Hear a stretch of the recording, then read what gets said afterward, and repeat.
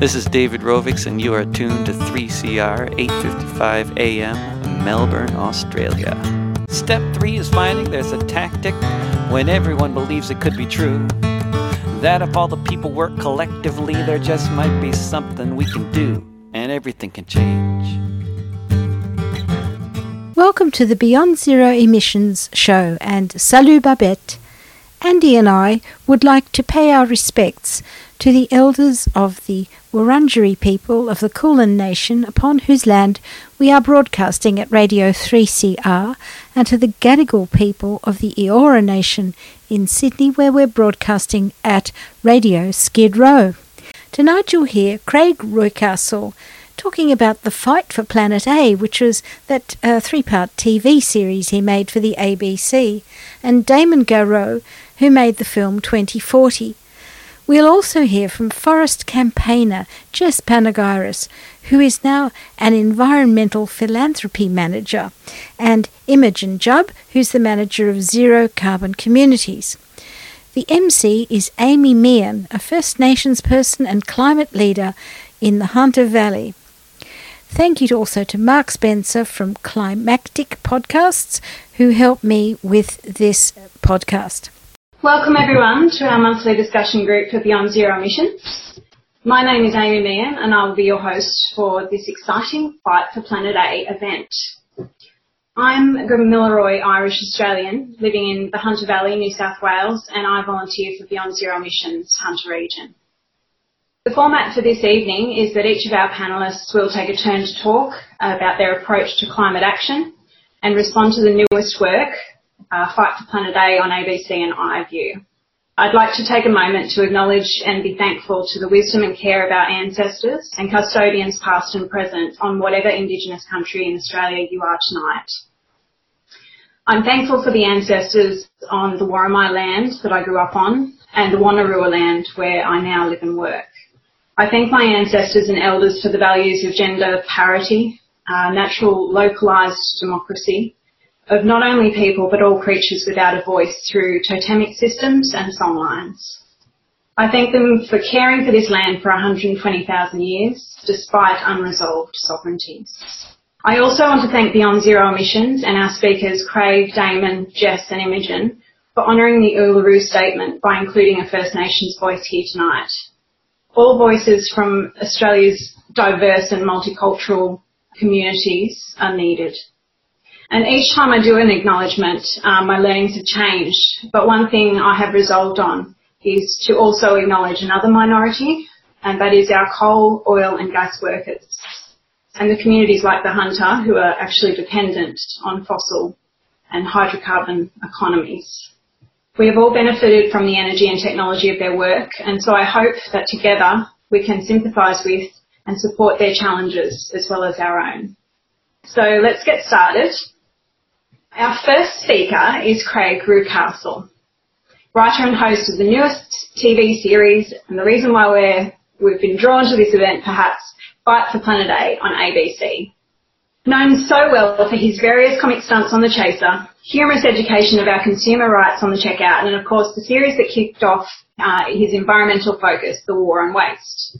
Craig is also a visual quantifier using stunts that demonstrate the extent of our impact that many of us would not even know about otherwise.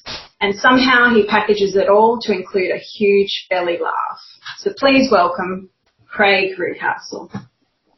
Thank you very much, Amy. I'd like to acknowledge that I'm on the land of the Gadigal people of the Eora Nation. Thank you for having me here today to talk about this. The Fight for Planet A was a show we really wanted to address because I think War on Waste was successful, but we started to see waste was kind of getting conflated with climate issues, not just in the general public, but also at the level of Prime Minister. We'd see our Prime Minister go to the United Nations to a climate summit and talk about plastic and that kind of thing. So we really wanted to get people to engage with it. And it's a difficult one. It's a much more difficult thing to engage with. And I think we had a sense of there were a lot of misconceptions out there. It's interesting how many people have come up to me since the show went to air and go, I thought we were one of the best, which still blows me away. We think of Australia as being this beautiful nation, having such great wilderness and that kind of thing, that people conflated that with we must be really good when it comes to climate change, rather than the reality, of course, which is that we're one of the worst when it comes to climate change in the world. What I wanted to start off doing in that show was probably much broader, and it became much narrower because we had to deal with a lot of misconceptions that are out there.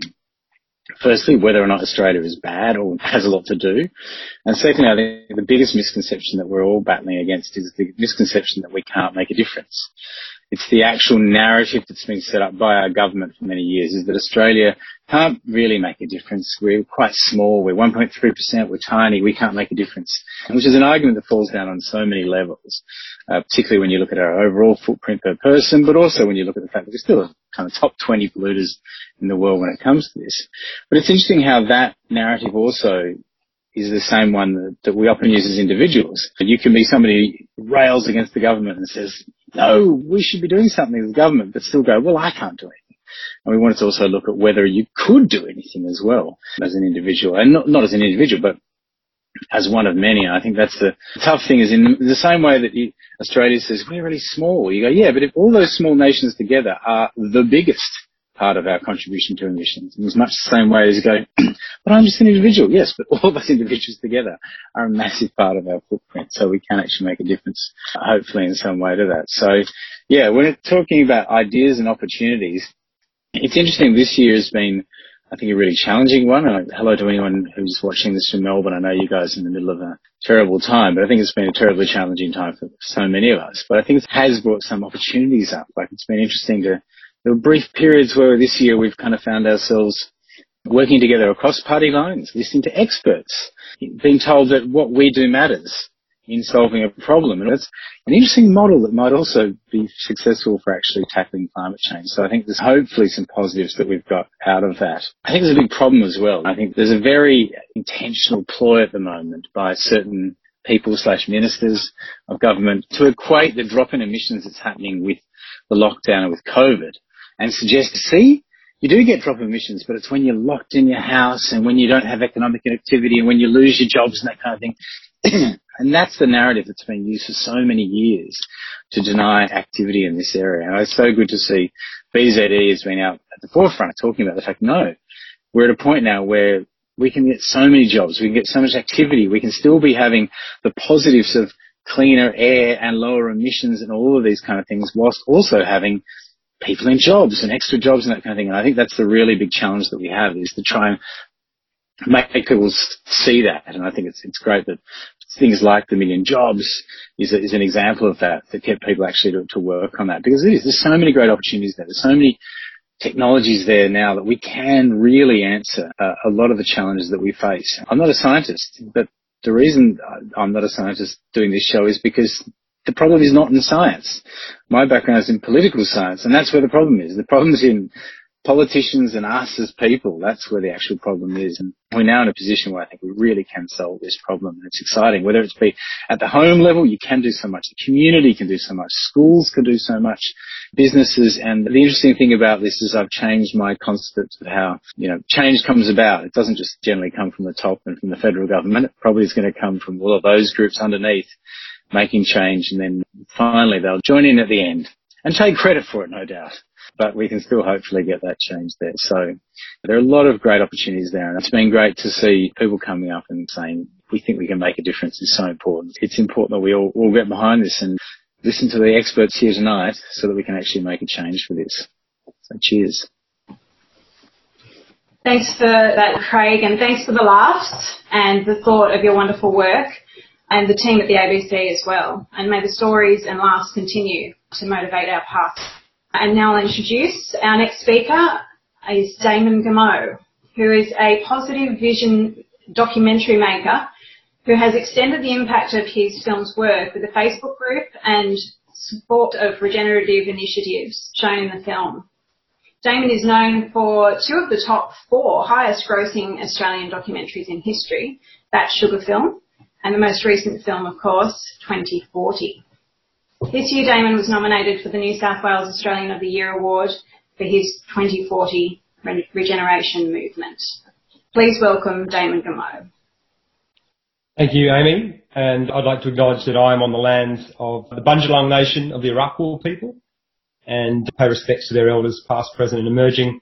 And just wanted to acknowledge Craig and all his team and Stephen Oliver and everyone at ABC for putting on such a terrific show that has reached a really wide audience. And more than ever, we need storytellers that are disseminating this science and putting it in ways that are accessible and entertaining, and that we try and permeate the culture with it instead of just leaving it in these academic circles. So congratulations to everyone there. I thought I might just quickly explain for a lot of people that might be on the panel tonight that are quite new to climate change or just understanding the complexities of some of it. I think we all know that we need to stop putting fossil fuels into the atmosphere. That's why we talk a lot about shutting down coal power stations and switching to renewables. Some people might not be aware that even if we did that tomorrow, if we all went to renewable energy, we all had electric cars and they were all run by renewables, we've still locked ourselves into centuries of warming because of the greenhouse gases that are already in the atmosphere. So while we stop putting them up there, we also need to take them out of the atmosphere at the same time, and that is known as sequestration or drawing down carbon dioxide. But the third area that often doesn't get talked about is the fact that we need to preserve the areas that already have carbon in them right now. There's around 2 trillion metric tons of carbon stored in our forests and in our wetlands and in our peat bogs and in our mangroves. And if we just released only 10% of those, we would see our parts per million go up by 100. So it's really important that all those three things have to happen simultaneously for us to have a shot of getting through this. And as I'm sure Jess will probably talk to this in a second, we think of deforestation and we all think of the Amazon and we think of Indonesia, but Australia is doing appallingly in terms of our deforestation, especially in Queensland, New South Wales. So even if we do get to these renewables and lower our emissions, it's really kind of we're chasing our tail if we're continuing to cut down these forests and put more carbon into the atmosphere, affect the water cycle of the planet, which has a huge impact as well. So it's just important to understand this is not a simple problem. People call it a wicked problem for a reason because all these things have to happen at the same time. That said, though, I would say there are some really wonderful things going on. That's what I've spent the last 5 years of my life trying to find the solutions, trying to find and meet the people that are doing their best to get these problems solved. And even though we don't probably get the leadership we need in this country at a federal level, we often pull our hair out because we don't have a clear climate policy, we don't have a clear energy target. We're talking about a gas-led recovery right now, which is kind of madness. That there are wonderful things going on, especially at the state level, community level, schools. I think all of our states now have pledged goals of 2050 to be zero emissions, and some of those states will get there even faster. South Australia, for example, will probably get there by 2030. Tasmania have pledged to be 200% renewables by 2040, and we see only recently that New South Wales, their Liberal Environment Minister, has created some renewable energy zones, which are going to power millions of homes in New South Wales. And only last week, the Victorian Energy Minister pledged that they are going to rebuild after COVID with lots of renewable energy investment. So there are good stories happening, even if we're not getting at the federal level. And again, globally, there is just so much momentum in terms of renewables right now. There was a report even out today that said of all the new energy capacity that we built right around the world last year, 67% of that was solar and wind, and only 25% of it was fossil fuels. So there is a huge shift. All the big investment companies, the Goldman Sachs, BlackRock, these kind of groups aren't investing in fossil fuels anymore. So there is definitely a transition underway, but there's still a lot to do. We're still investing far too much in polluting industries and technologies, SUVs, these types of things. So we do have to do that work. But really, as I said, if we stop doing that, we all go to renewables, we've still got to deal with this carbon that's already in our atmosphere. And I think as we export in 2040, one of the most exciting areas we can do that is in biological solutions. So in regenerative agriculture, for example, right now our agriculture industry emits huge amounts of carbon dioxide in the way we dig and plough our soils, remove those trees, but we're also putting lots of chemicals on our land. We're losing the water in our landscape. So it's really a great time to start regenerating those. And there's just some really exciting things going on from farmers around the world, different initiatives now around planting agroforestry or planting trees that we can eat. There's now about 600 perennial vegetables that we can eat and plant that have huge nutrition, but they're also sequestering huge amounts of carbon out of the atmosphere. So we really need to rethink some of our food system, move away from these monocultures, just planting rows and rows of soy or corn or sugar, and really look at diverse systems because nature does thrive on diversity. And it provides nutrition for us, keeps water in the soil, and of course we're taking that carbon out of the atmosphere every time we grow trees and pulling it back into the soil, which is what we need to do. And the other great area there, which I talked about, was in seaweed in the film. Seaweed's just an absolutely miraculous solution. It's not talked about often enough, but we're going to hear a lot more about it in the next 10 or 15 years. Australia is about to launch its own national seaweed industry. We have so much water, but we don't have any commercial scale farms. One just about to launch in Port Lincoln, as the South Australian government there want to feed some of this seaweed, the Asparagopsis that Craig looked at in the series, to give it to the cows, which will lower their methane emissions. But apart from that, the seaweed can be used. People are making clothes out of it. McDonald's have just ordered millions and millions of straws made of seaweed that you just put in hot water and they dissolve completely, so you can make a plastic out of them. Plus, once we plant these big seaweed forests in the ocean, they alkalise the water and create these beautiful habitats for our fish to return again. So we can just create employment, health, abundance, protein, and sequester carbon at the same time if we plant these giant kelp forests. So there's lots of scientists looking into that right now. I would say, though, that ultimately I see this as an opportunity. I think a lot of the time we've told stories about climate change and we've used language around sacrifice and depravity and the things we have to give up. But I could categorically say that there is a better world waiting for us on the other side of this climate crisis if we can get through it. Much better food and healthier foods, stronger communities, cleaner energy, healthier water, more abundance and biodiversity, stronger communities. It's kind of what we're all after. So I think the more we can tell stories about the benefits that are awaiting us, the more we're going to motivate people and get them to take action and get involved.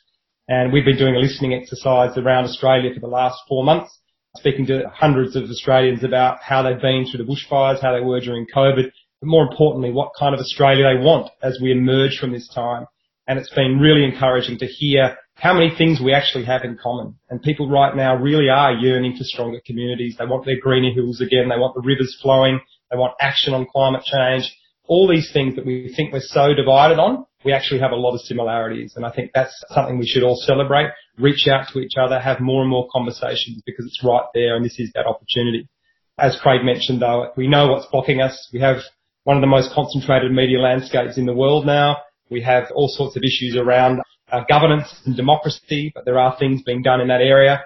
In fact, I've been researching that recently, and there's some extraordinary things going on around the world. Have a look at Taiwan if you get the chance, what they're doing with their democracy right now. They're live streaming policy discussions, live streaming lobbyists, which is quite incredible. And they're even putting little robots into rivers and into the skies, and they're making policy based on that data. So if a river starts getting polluted or drops its level, then they'll make a policy decision based on that need. Or if the air gets too dirty, they'll make a policy on that need. So really losing all the ideology, just using the best of science to make a decision to move forward, which I think is really inspiring. I think this is an extraordinary time. There's lots of big decisions to make as we emerge from COVID, but I think we've got an opportunity to fundamentally transform how we interact with each other and all of our living systems. And if we do that, then we'll deal with the climate problem and much better lives for all of us. Thank you, Damon, for continuing the support of so many organisations that sequester carbon and bring the 20 vision to life. My next speaker is Jess Panegyris, who you will probably remember appeared in the 3rd episode of Fight for Planet A, helping demonstrate the rate and impact of tree clearing in Australia. Jess has over a decade's experience working across environmental advocacy, law, policy and education. At the time of filming, Jess was working for the Wilderness Society, but she has also worked for Greenpeace and is a Rhodes Scholar. Thanks for the Zoom hands, everyone, and thanks, Amy. And I'm calling in tonight from Gadigal land. And I guess we're here partly because climate change is bloody scary. I know that sometimes when I think about it and when my friends think about it and my family, it's very scary. And it's easy to shut down and to think that it's too late and there's nothing we can do or the solutions are out of our hands. But I suppose the really good news is that there's still a pathway to meeting the goals of the Paris Agreement, to staying within 1.5 degrees, avoiding the worst impacts of global warming. And all of those scenarios that have us doing that all involve massive action in the land sector. So that's what I wanted to talk about tonight. And I will focus on the exciting opportunity that exists in the land, but I suppose first I did want to reiterate where we actually currently are in Australia and recite some of the pretty shocking statistics about where we are right now. So Australia currently has a massive deforestation problem. If you watched episode 3 of Fight for Planet A, you would have seen what deforestation looks like in the Australian context. So 2 massive bulldozers with a huge chain strung between them, running through the forest and knocking down everything in its wake. And that's happening at scale across Australia, such that we're now, as Damon said, we're on a global list of deforestation hotspots alongside places like the Amazon and Borneo. It's killing 50 million native animals in New South Wales and Queensland alone every year. It's responsible for around 10% of our greenhouse gas emissions. And it's an area the size of the MCG that we're losing every 2 minutes. And this is in a context where Australia's already cleared or severely degraded 50% of the forest and bushland that were here at the time of colonisation. Australia is the second worst country in the world for biodiversity loss, and we have the worst rate of mammal extinction. And some of the animals that we love the most, like the koala, are actually on track to be extinct in the wild in our lifetime if we don't change course. So that's all really bad, and the good news is we can stop it.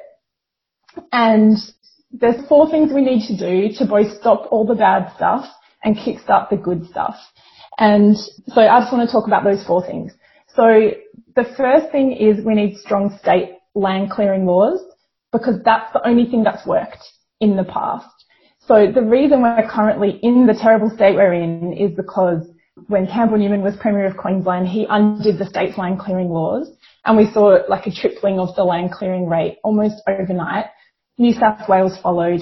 Other states have followed by weakening their laws, including Western Australia. So we actually know in the past it's worked to bring Australia's deforestation rates down, and we need to do it again. And in fact, in Queensland in mid-2018, the Queensland government did pass new laws. And they did that because the community demanded it. And so one of the key things I wanted to say tonight is that as individuals, we can all use our power as citizens to demand these things of our state governments, and it works. Those laws were passed in mid-2018, and we do expect deforestation rates to come right down as a result.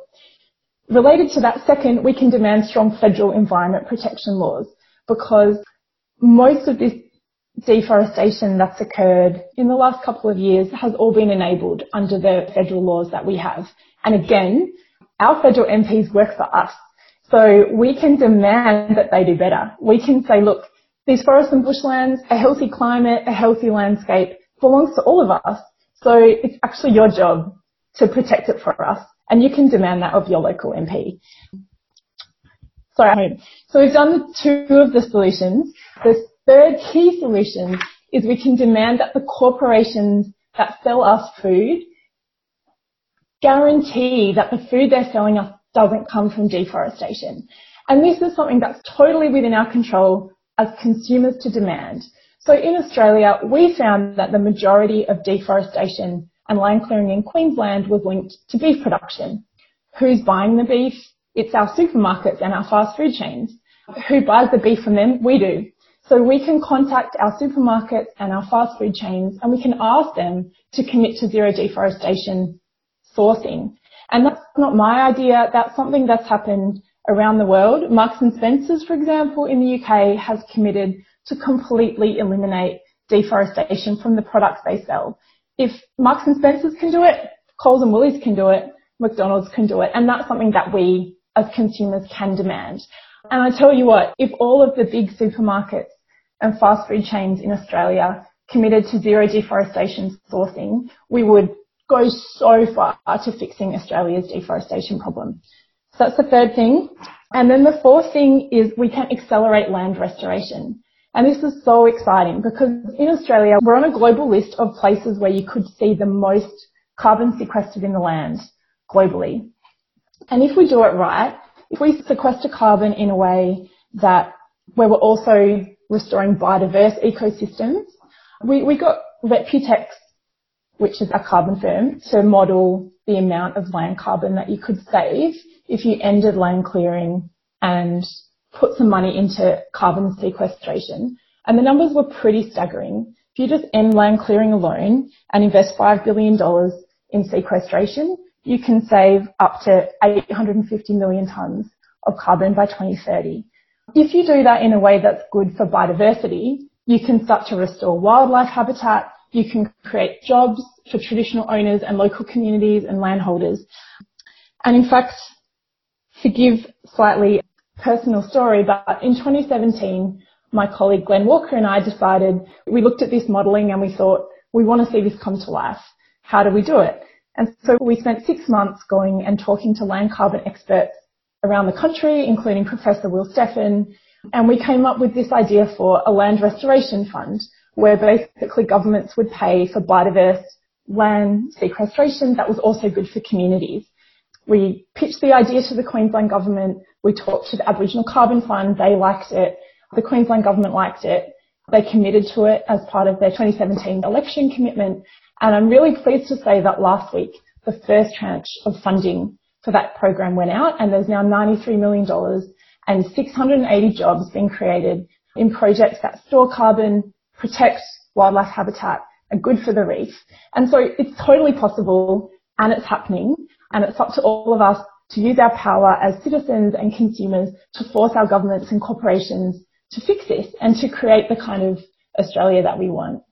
Thanks so much, Jess. All those 4 points and your perspectives and insights on land use. I think we can add a few things to our list of potential actions or definite actions amongst all the things that we hope to do or are doing to care for land and culture and our earth.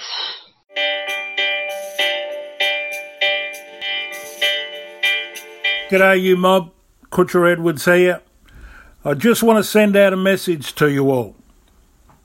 To stop the spread of COVID-19, also known as the coronavirus, it is advised that you keep 1.5 metres away from each other.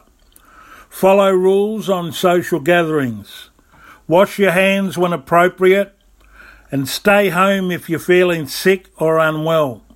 But most of all, keep strong, stay safe, and of course, keep listening to 3CR, Community Radio, to keep connected to the community. We'll get through this and hope to see you real soon. Bye. And now we're returning to the Beyond Zero Emissions discussion group based on the film Fight for Planet A. It's question time, and you will hear responses from filmmakers Craig Rucastle and Damon Garreau, from Jess Panagaris, from Imogen Jubb, and from Amy Meehan. So we have another question, which is from Sophia. What is your message to the CEOs of today's companies on their role, responsibility in the climate crisis? How important is their participation? I'd say to a CEO, get on board, because the train's moving and everyone is shifting. A lot of companies around the world are shifting, and if you're not shifting, you're going to be left behind. I think we're seeing a lot of innovations right now, measuring investment so that people can actually see investment and see its climate risk. And once that gets out there, that's going to have a huge impact, because suddenly you're going to be exposed to how vulnerable you are, fossil fuels you're using, what your supply chains are like, and that's going to shift things very quickly. So to their credit, companies are probably the ones leading the way around the world. They're doing far more than most government. You've got incredible pledges from groups like Microsoft, who are not only going to offset all their emissions and go 100% renewables, they're going to offset all the emissions they've generated since the 1970s. So that's a massive statement. Amazon's doing a very similar thing. So there is great leadership being shown in that sector. It's just unfortunately that a lot of governments around the world are lagging. I would encourage anyone who works to talk to their boss about this. You can do incredible things in your own workplace. And really, as Craig showed in the series, that's all we can do, is look after our own little cell in this big organism. And if we get our cell healthy and do the right thing, then it connects up with the other healthy cells and we create a healthier organism. So do that at your school, do that at your work, do that in your own home. That's really the best thing that you can do in this moment. I'd just like to add to that, thanks Damon, because there are certainly some corporations around the world who are really leading the way, and you're right, the transition is inevitable. Climate risk is now something that companies are having to factor into their decision making. Deforestation risk is another subset of climate risk. But I probably think we can't underestimate the degree to which not all corporations are the same, and some are leading. And some are the reason that our climate politics is so bad, because they've spent decades trying to prevent action on climate change because they're profiting from developing and burning fossil fuels and destroying our forests and bushland. And those corporations, they actually have to be forced to act, because in my experience of 10 years of campaigning on these things, there's a lot of corporations that won't shift unless government creates laws that make them, or unless us as consumers make them. Because if you're currently profiting from burning fossil fuels, it's very unlikely that you'll voluntarily change course. So our job as citizens and as consumers is to push our governments and our corporations to lead, and to tell those corporations getting in the way of progress on climate to get out of the way, and to force our governments to listen to us rather than them. I totally agree, and that's why the big polluters in Australia, like the LNG companies like Chevron or Woodside and that, we have to put an enormous amount of pressure on them, because at the moment they're just given a free pass. It's ridiculous that 15 years ago, when Chevron were building their Gorgon plant, they actually were forced to put in place some type of carbon capture and actually ameliorate some of the damage they're creating. The sad thing is that right now we see gas companies planning new LNG plants across Western Australia, across Australia, and there are no such requirements. We've gone backwards. There's no pressure on them whatsoever. They say, we'll plant 1 million trees over however many years, and it's absolute bugger all of the footprint. And so we need to keep that pressure up. And that's where we need to have a perspective. Like, Fight for Planet A didn't just talk about what we can do. You have to put it in the context of how much can be done by those big companies and how much more pressure is needed to put on them. Because they are not just making a large amount of profit. They are not just sometimes multinationals that aren't controlled a lot in this country. They're also very large donors to the major parties as well. We've seen how interconnected they are with government through things like the National COVID Commission. So there's a hell of a lot more that needs to be done to put pressure onto those companies that make change. And, it's good to congratulate those that are doing it. It's great to see that. But there are a few companies that really need a lot more pressure to be put on them, and it's a tough thing to get change out of them.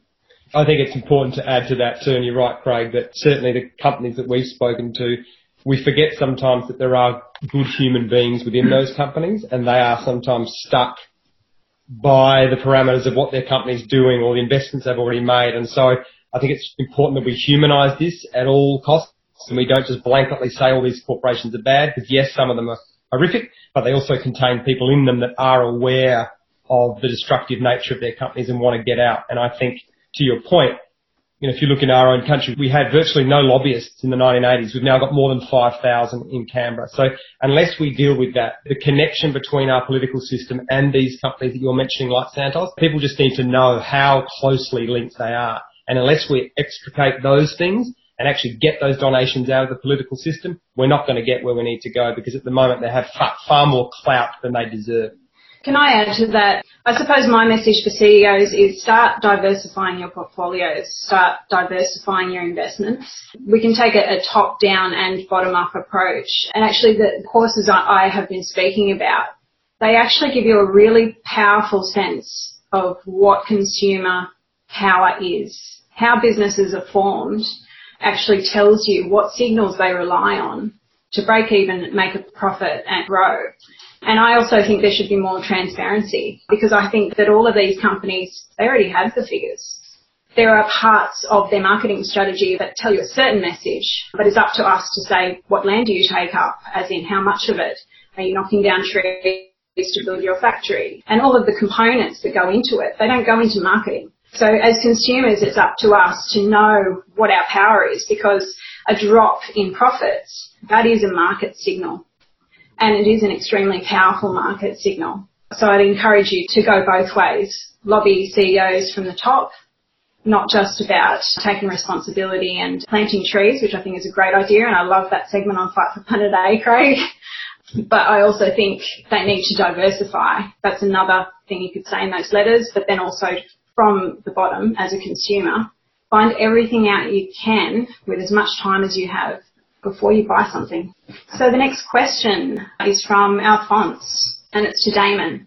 How do you help the younger generation to strategise their ways to get positive results in their climate strike, or anything they need to do for the government to change their ways?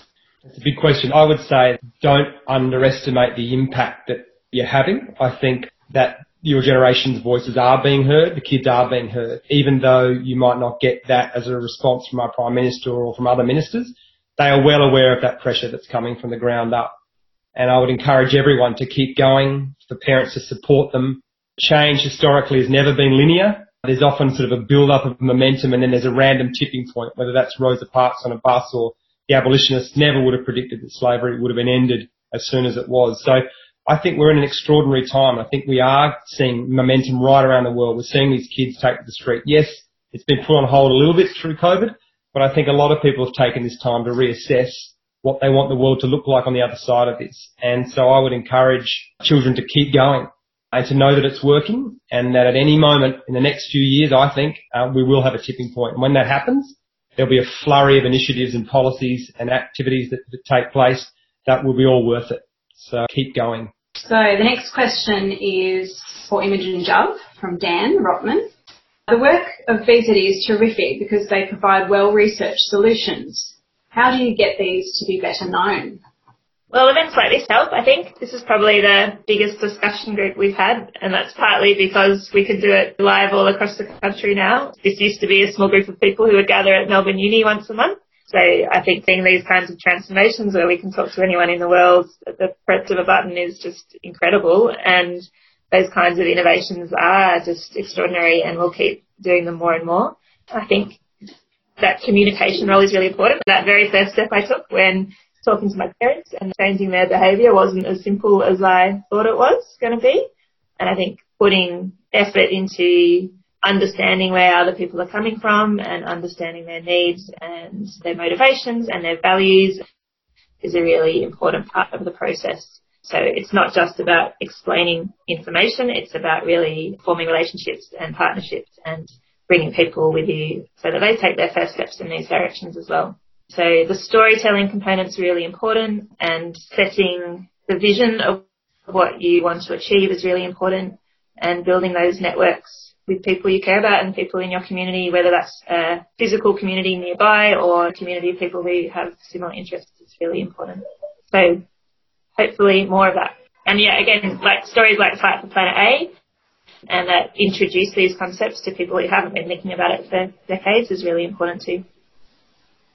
So the next one's for Craig from Raj Vedantam. Is a bottom-up approach like Hepburn Community Wind Park the solution to mitigate the lack of top-down policy leadership and action? If so, can we influence the other councils to invest in similar projects? Yeah, I mean, Hepburn's a great example of a community getting together and finding a solution. It's been so successful, and they've now got to the stage where the money they're making from the wind farms, they're reinvesting into solar panels for other parts of the community and that. So it's fantastic to see that.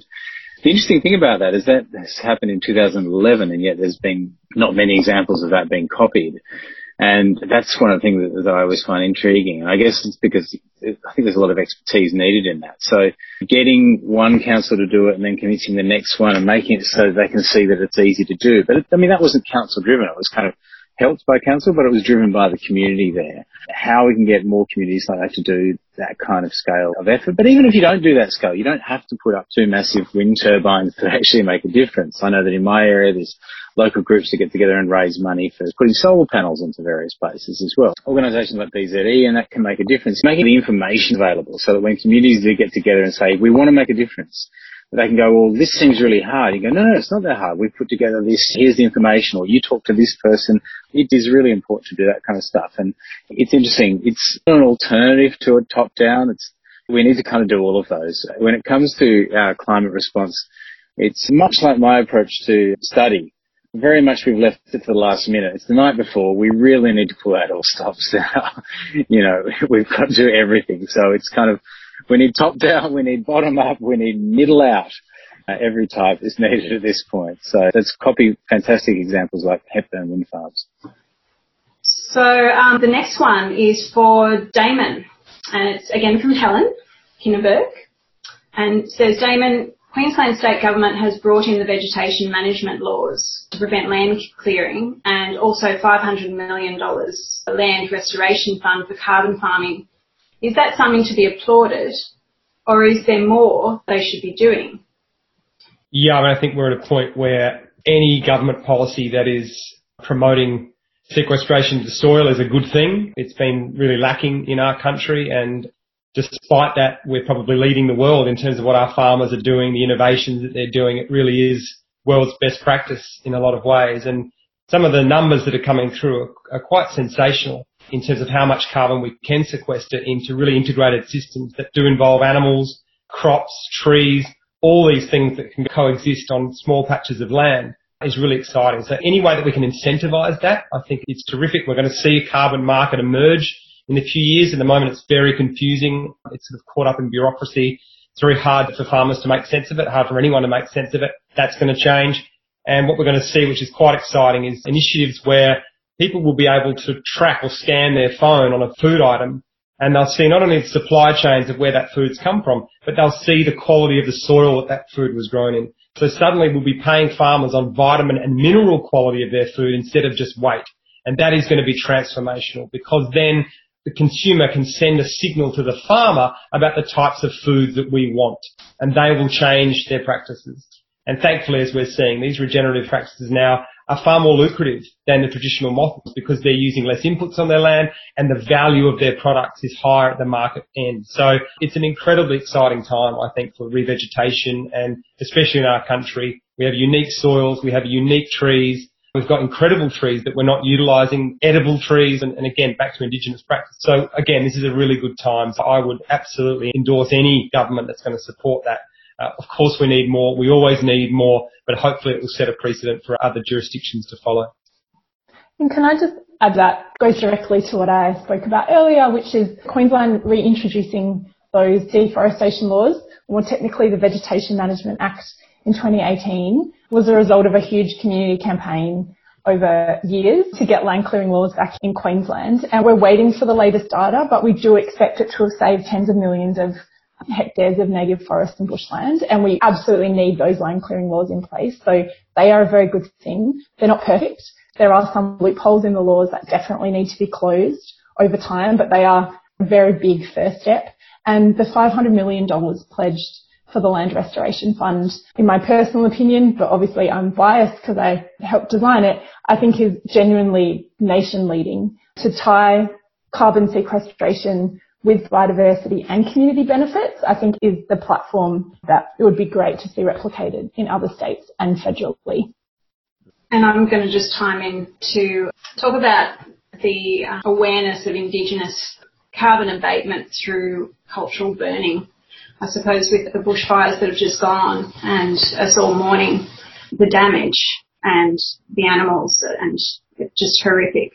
Breathing it in our noses and just knowing, all of us, the fog across the land. The talks that resulted, the abatement schemes that have been studied are actually recognised carbon abatement that feed into the carbon market. But I'd also say, we also have that question is focusing on government. And we have mentioned a couple of times about democratic systems. And I suppose I want to remind everyone that we can lobby, but the only mechanism we have to change things is once every 3 years. And many other countries have opportunities to raise petitions, which, I'm sure everyone on this panel and to our audience have signed so many petitions. And overseas, those petitions have legal standing. They have to be done within a certain number of months, and they have to be a certain amount of people. But then that can go to a national vote and things can be changed. And the last time we saw that happen and perhaps felt empowered was the Marriage Equality Survey. It is good to know about all these carbon schemes, but we also need to consider the other mechanisms when government stubbornly won't lead because their business models support fossil fuels. There's a battle within all of the parties, a battle going on about how they respond to climate change issues. And so you don't only have power when it comes to vote as well, you also have power. Writing a letter, it's amazing. Letters have an influence. There's a lot of ways in which you can send a polite letter to your local member, to asking them why there's no action. Lobbying is important and money and that kind of stuff. There is documentary filming on that exact topic, but it's not the only influence. Politicians are responding to so many different inputs. We can have an impact by communicating with them, by saying, we want more action here. It's not just our vote. We have a lot of other power when it comes to the political system. And I was also just going to say that the data is evolving really rapidly, so information about these decisions, can be murky at the time, but I think in a few years' time it'll be much clearer what the impact of these choices are locally, and you will know, if your local member makes a decision, you will know what the impacts are on your environment, on your community, and on your economy. So you'll be able to hold them to account a whole lot more accessibly, I think. But, it requires being informed and paying attention and getting active. Hal, I'm worried about climate change. Are we in trouble? Don't be glum, Dave. Right now, solar, wind power, hydropower, and carbon sequestration technologies are being developed throughout laboratories all over the world. I need more information, Hal. I can't give that to you, Dave. Tune in to BZE Technology on Fridays, 8:30 to 9 a.m. on 3CR. When? Fridays, 8:30 to 9 a.m. on 3CR. Okay, on to our next question. This is from Sophia. Do you know an effective way of getting people to act with more urgency? How can we get people to panic react without scaring them? The things that I struggle the most with in trying to make this documentary, because I didn't want to do a documentary that just made people fearful. And the problem is, though, that you've got so many people responding in totally different ways. You've got a group of the people that are already absolutely at panic stations and are really feeling anxiety about climate change and feeling terrible about it. And you don't want to push them further. But you've also got a group of people who are kind of like, yeah, I know climate change is coming, but it doesn't really feel like it's here yet. I'm not so sure. And I think the latest fire season has slightly changed that dynamic. But it's really hard to aim at so many different responses to that kind of thing. So, yeah, it's a real problem. And I think just continuing the message about the effects that we're already seeing now, it feels like we've finally got to a point where it's becoming harder for people to say that, oh, this climate change thing isn't really something. I was expecting a lot more pushback. And the pushback that was there was not generally about, oh, there's no climate change, or it was less denialist. We've moved from kind of climate denial to what's called climate delay, where it's like, yeah, climate change is real, but, it's really important that we just do something slowly, or the economy is really important. It's about that kind of stuff. And that's actually becoming in some ways it's harder to argue against because it's less airy-fairy. I mean, it's less definite. You can't just go, that's climate denial, that's wrong. But in other ways, it has less strength. So I think that people are now responding quite a lot to what I see and feeling like we do need action now. And now, as Damon said, we're kind of approaching a tipping point, I think. We're getting a lot closer to that actual moment of a big change happening. I'd just say on that note, the people who are closest to you are the people that you can influence, and you can shape their actions and their opinions. So being really clear about how you feel about this to the people who are close to you is probably the best way to have influence, I think. And I would add, making the solutions really concrete and the next steps really concrete, because fear is really paralysing, but having a solution to move forward to is very galvanising. And it's kind of standard at this point for me to talk about the fact that the antidote to despair is action. And so whatever it is, it might be go and contact that company and ask them to commit to 100% renewable energy or zero deforestation. Or it might be you have a state election, go and get involved in trying to make sure people vote for the parties with the best climate action. Or it might be join your local climate action group to demand change of your local government. I think making clear next steps and making them fun is really important. I think this one's for you, Damon. You did Regenerative Ag in 2040. From the research that I've done and various organisations, the UN, FAO, Project Drawdown, is that absolutely we need to reduce our meat consumption. We have ridiculous amounts of meat, that we are clearing land at a fast rate for that meat. What is emerging now, though, are different practices that are able to sequester huge amounts of carbon. In fact, sequester far more carbon than the methane that's being emitted. And that's by carefully managing livestock in a very careful way, where they eat certain parts of grasslands and you move them off that bit of grass. The roots grow back quickly and sequester that carbon and put it in the soil. But that alone is not a huge sequesterer. But once you start adding these other species in, there's a practice called intensive silvopasture, for example, where you take livestock, you plant a legume in there as well, which is a nitrogen fixer, and you put trees in that system as well. The stats there are quite stunning in the sense that you can actually use the same amount of land that a feedlot uses, because they also are growing grain to feed those cows, but you're producing much healthier meat and you're sequestering carbon. Now, we don't have enough land for the whole world to be eating that type of meat, but there are going to be people that can eat that meat. It's much better for them if they want to, but absolutely I think there's unanimous agreement that we need to shut factory farming and not have feedlots for our cattle anymore. But if people are willing to pay for it, there might be types of regenerative meat that are actually beneficial to the planet, believe it or not, but it's not going to be readily available. There are certain lands around the world that aren't amenable to crops that livestock could be used, and they can sequester soil into that. But again, it's very careful, because it's not just say that we can all keep clear, better labelled meat in the future. It's going to be labelled as regenerative organic. There's labels emerging from America right now, but it sits in a grey area because absolutely we need to reduce our meat. The type of meat we're eating is terrible. Even these fake meats, to be honest, we've got to be careful there. They're a processed food.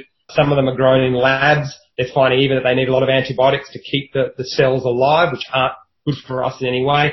And even the sort of impossible meats, they're using huge amounts of land, still growing crops, still using chemicals on that land. But I think the best bet to do is to reduce your meat consumption. Estimates have it about 50 grams a day. You can do that, and if you can make it regenerative, they are starting to appear. You can find them, biodynamic meats and these other clearly labelled meats. That would be the way to go, but they are a bit more expensive. Oh, well, I guess I would add that certainly from the perspective of storing forest carbon and bushland carbon and soil carbon, what's important is the deforestation footprint of the food. So obviously beef in Australia, the Brazilian Amazon, it's beef and also soy. And so I think it's just really important that we look at the way the food is produced and whether or not mass deforestation is linked to that commodity rather than fixating on the particular commodity. So that's just what I wanted to contribute from a deforestation perspective.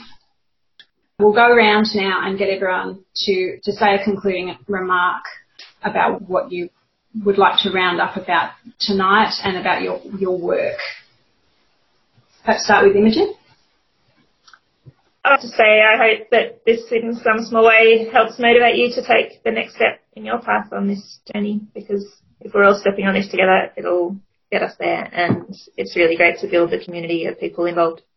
Go ahead, Damon. Thanks for having me today, and thanks for everyone who's joined this conversation. I guess in my work, I just try to reframe this as an opportunity, and I feel quite privileged to be alive in this moment. I think we have an opportunity to change our system and change how we interact with our living systems, and not many humans have had that opportunity right through history. So I think be grateful that you're around in this moment. You're watching an energy transition happen, but you're also going to see one happen in agriculture and other industries as well. That's a wonderful thing to be alive through. Keep up the hope. Try and find the good stories. Our media is crowded with all the negative stories, but that sells. Outrage sells. That's the world we're in.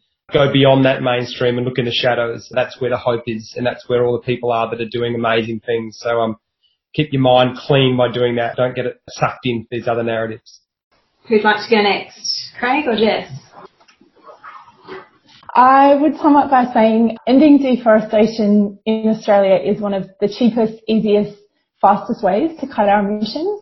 And then starting to restore the Australian landscape is this incredible opportunity to save our beautiful wildlife, restore landscapes and support traditional owners and landholders around the country. And the solutions are totally there. They're available now, and we should just get on with it.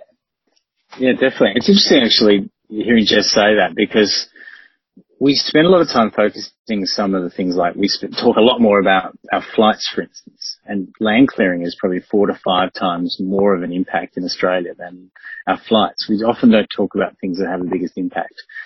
Realistically, if you call up your energy provider tomorrow and say, I want to go 100% green power, it might slightly increase your bill, might increase it like a wine bottle a month, something like that. That'll have a hell of a lot more impact. A lot of the other things that we spend a lot of time debating and that kind of stuff. So look, find the ways in which you can achieve change. And I'm not saying that we can only do it by ourselves. We're not saying we can do it as individuals, or not even saying we can just do it as communities, but we need those kind of groups to get together and work hard, because cumulatively that makes a massive effect on its own. And secondly, it does have a big political effect as well. It does make it more likely that we see political change happening from the top to help us deal with this problem, which we really need to get onto. We've put it off a little bit too long. Thanks, guys. So I suppose my final remarks are a bit of a shout out to my mob in Tamworth and Bendemeer, and to ask people to try to cross cultures, whether it's Indigenous particularly, but also obviously because I'm biased, but also multicultural views, because we actually need as much innovation and as much adaptation, and there are so many solutions across cultures. And learn as much as you can about the details. Just don't take the this is bad, this is good. Find out why, because then you'll learn about the science, and follow Damon and Craig's example and go out of your comfort zone and learn about a field that perhaps you didn't study. And together there is so much room for hope and so much room for great things. So it's been a real pleasure to have this chat. I don't know about everyone else, but it's wonderful to see these yarns and to see these stories being told. So from Beyond Zero, thank you for coming along. Please keep in touch. Follow us on Facebook, LinkedIn. I think we're on Instagram, and the wonderful lady behind the scenes, Imogen Butler, and our comms team handle all of that. We'd love to hear from you. And keep the energy going. Thanks tonight to the Beyond Zero Emissions discussion group. You heard Amy Meehan, Craig Rucastle, Damon Garreau, Jess Panagiris and Imogen Jubb. Action this week is to go to seedmob.org and sign their petition about the Torres Strait Islands. We'll do a show on this later, but they are fighting, not drowning. So seedmob.org. Thanks to Andy Britt on the podcasts. My name is Vivian Langford. Good night and good luck. We'll go out with a song by David Rovics. He's living up in Oregon, where the bushfires are terrifying everyone. My heart goes out to him as he plays another game of Scrabble with the bags packed and ready to flee. It's called The Flames of History, and you can get a good picture from David Rovics' weekly podcast. You might like to look it up. He says the fires have exposed the corruption and incompetence in their society. Their forests, like ours, have been made vulnerable by reckless logging, and he also talks about people living in those fire-prone areas because housing in the big cities is unaffordable. It's not too far from the situation here. So David Rovics, The Flames of History.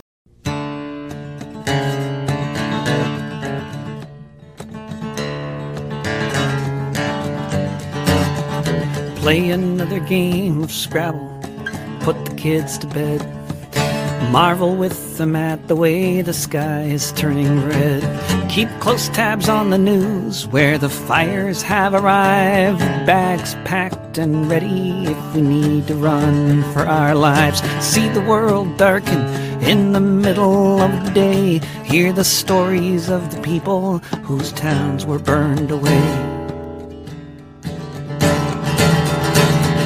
Tens of thousands driving, obeying the mandate to move faster than the fire and evacuate.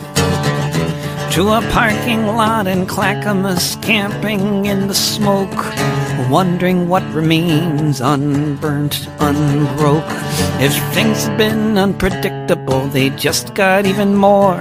As fire burns the world from the mountains to the shore, will this place exist tomorrow? It's just a mystery as we're living through the flames of history.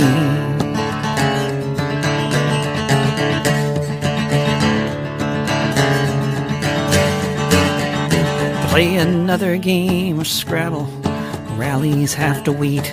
Even the most dedicated aren't out to demonstrate. Maybe packing their belongings or helping others do the same, almost missing all the tear gas before the fires came. They call this the city of bridges, but if we get the cue to evacuate due north, there are only two. Will this place exist tomorrow? It's just a mystery as we're living through the flames of history.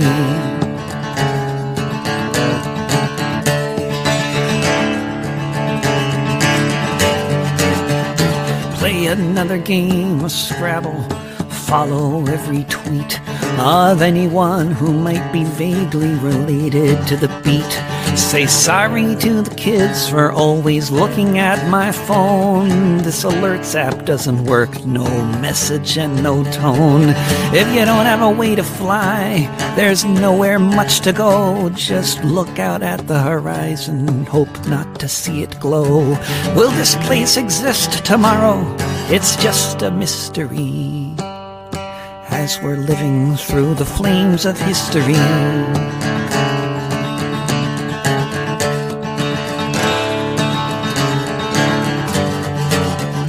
Play another game of Scrabble, put the kids to bed.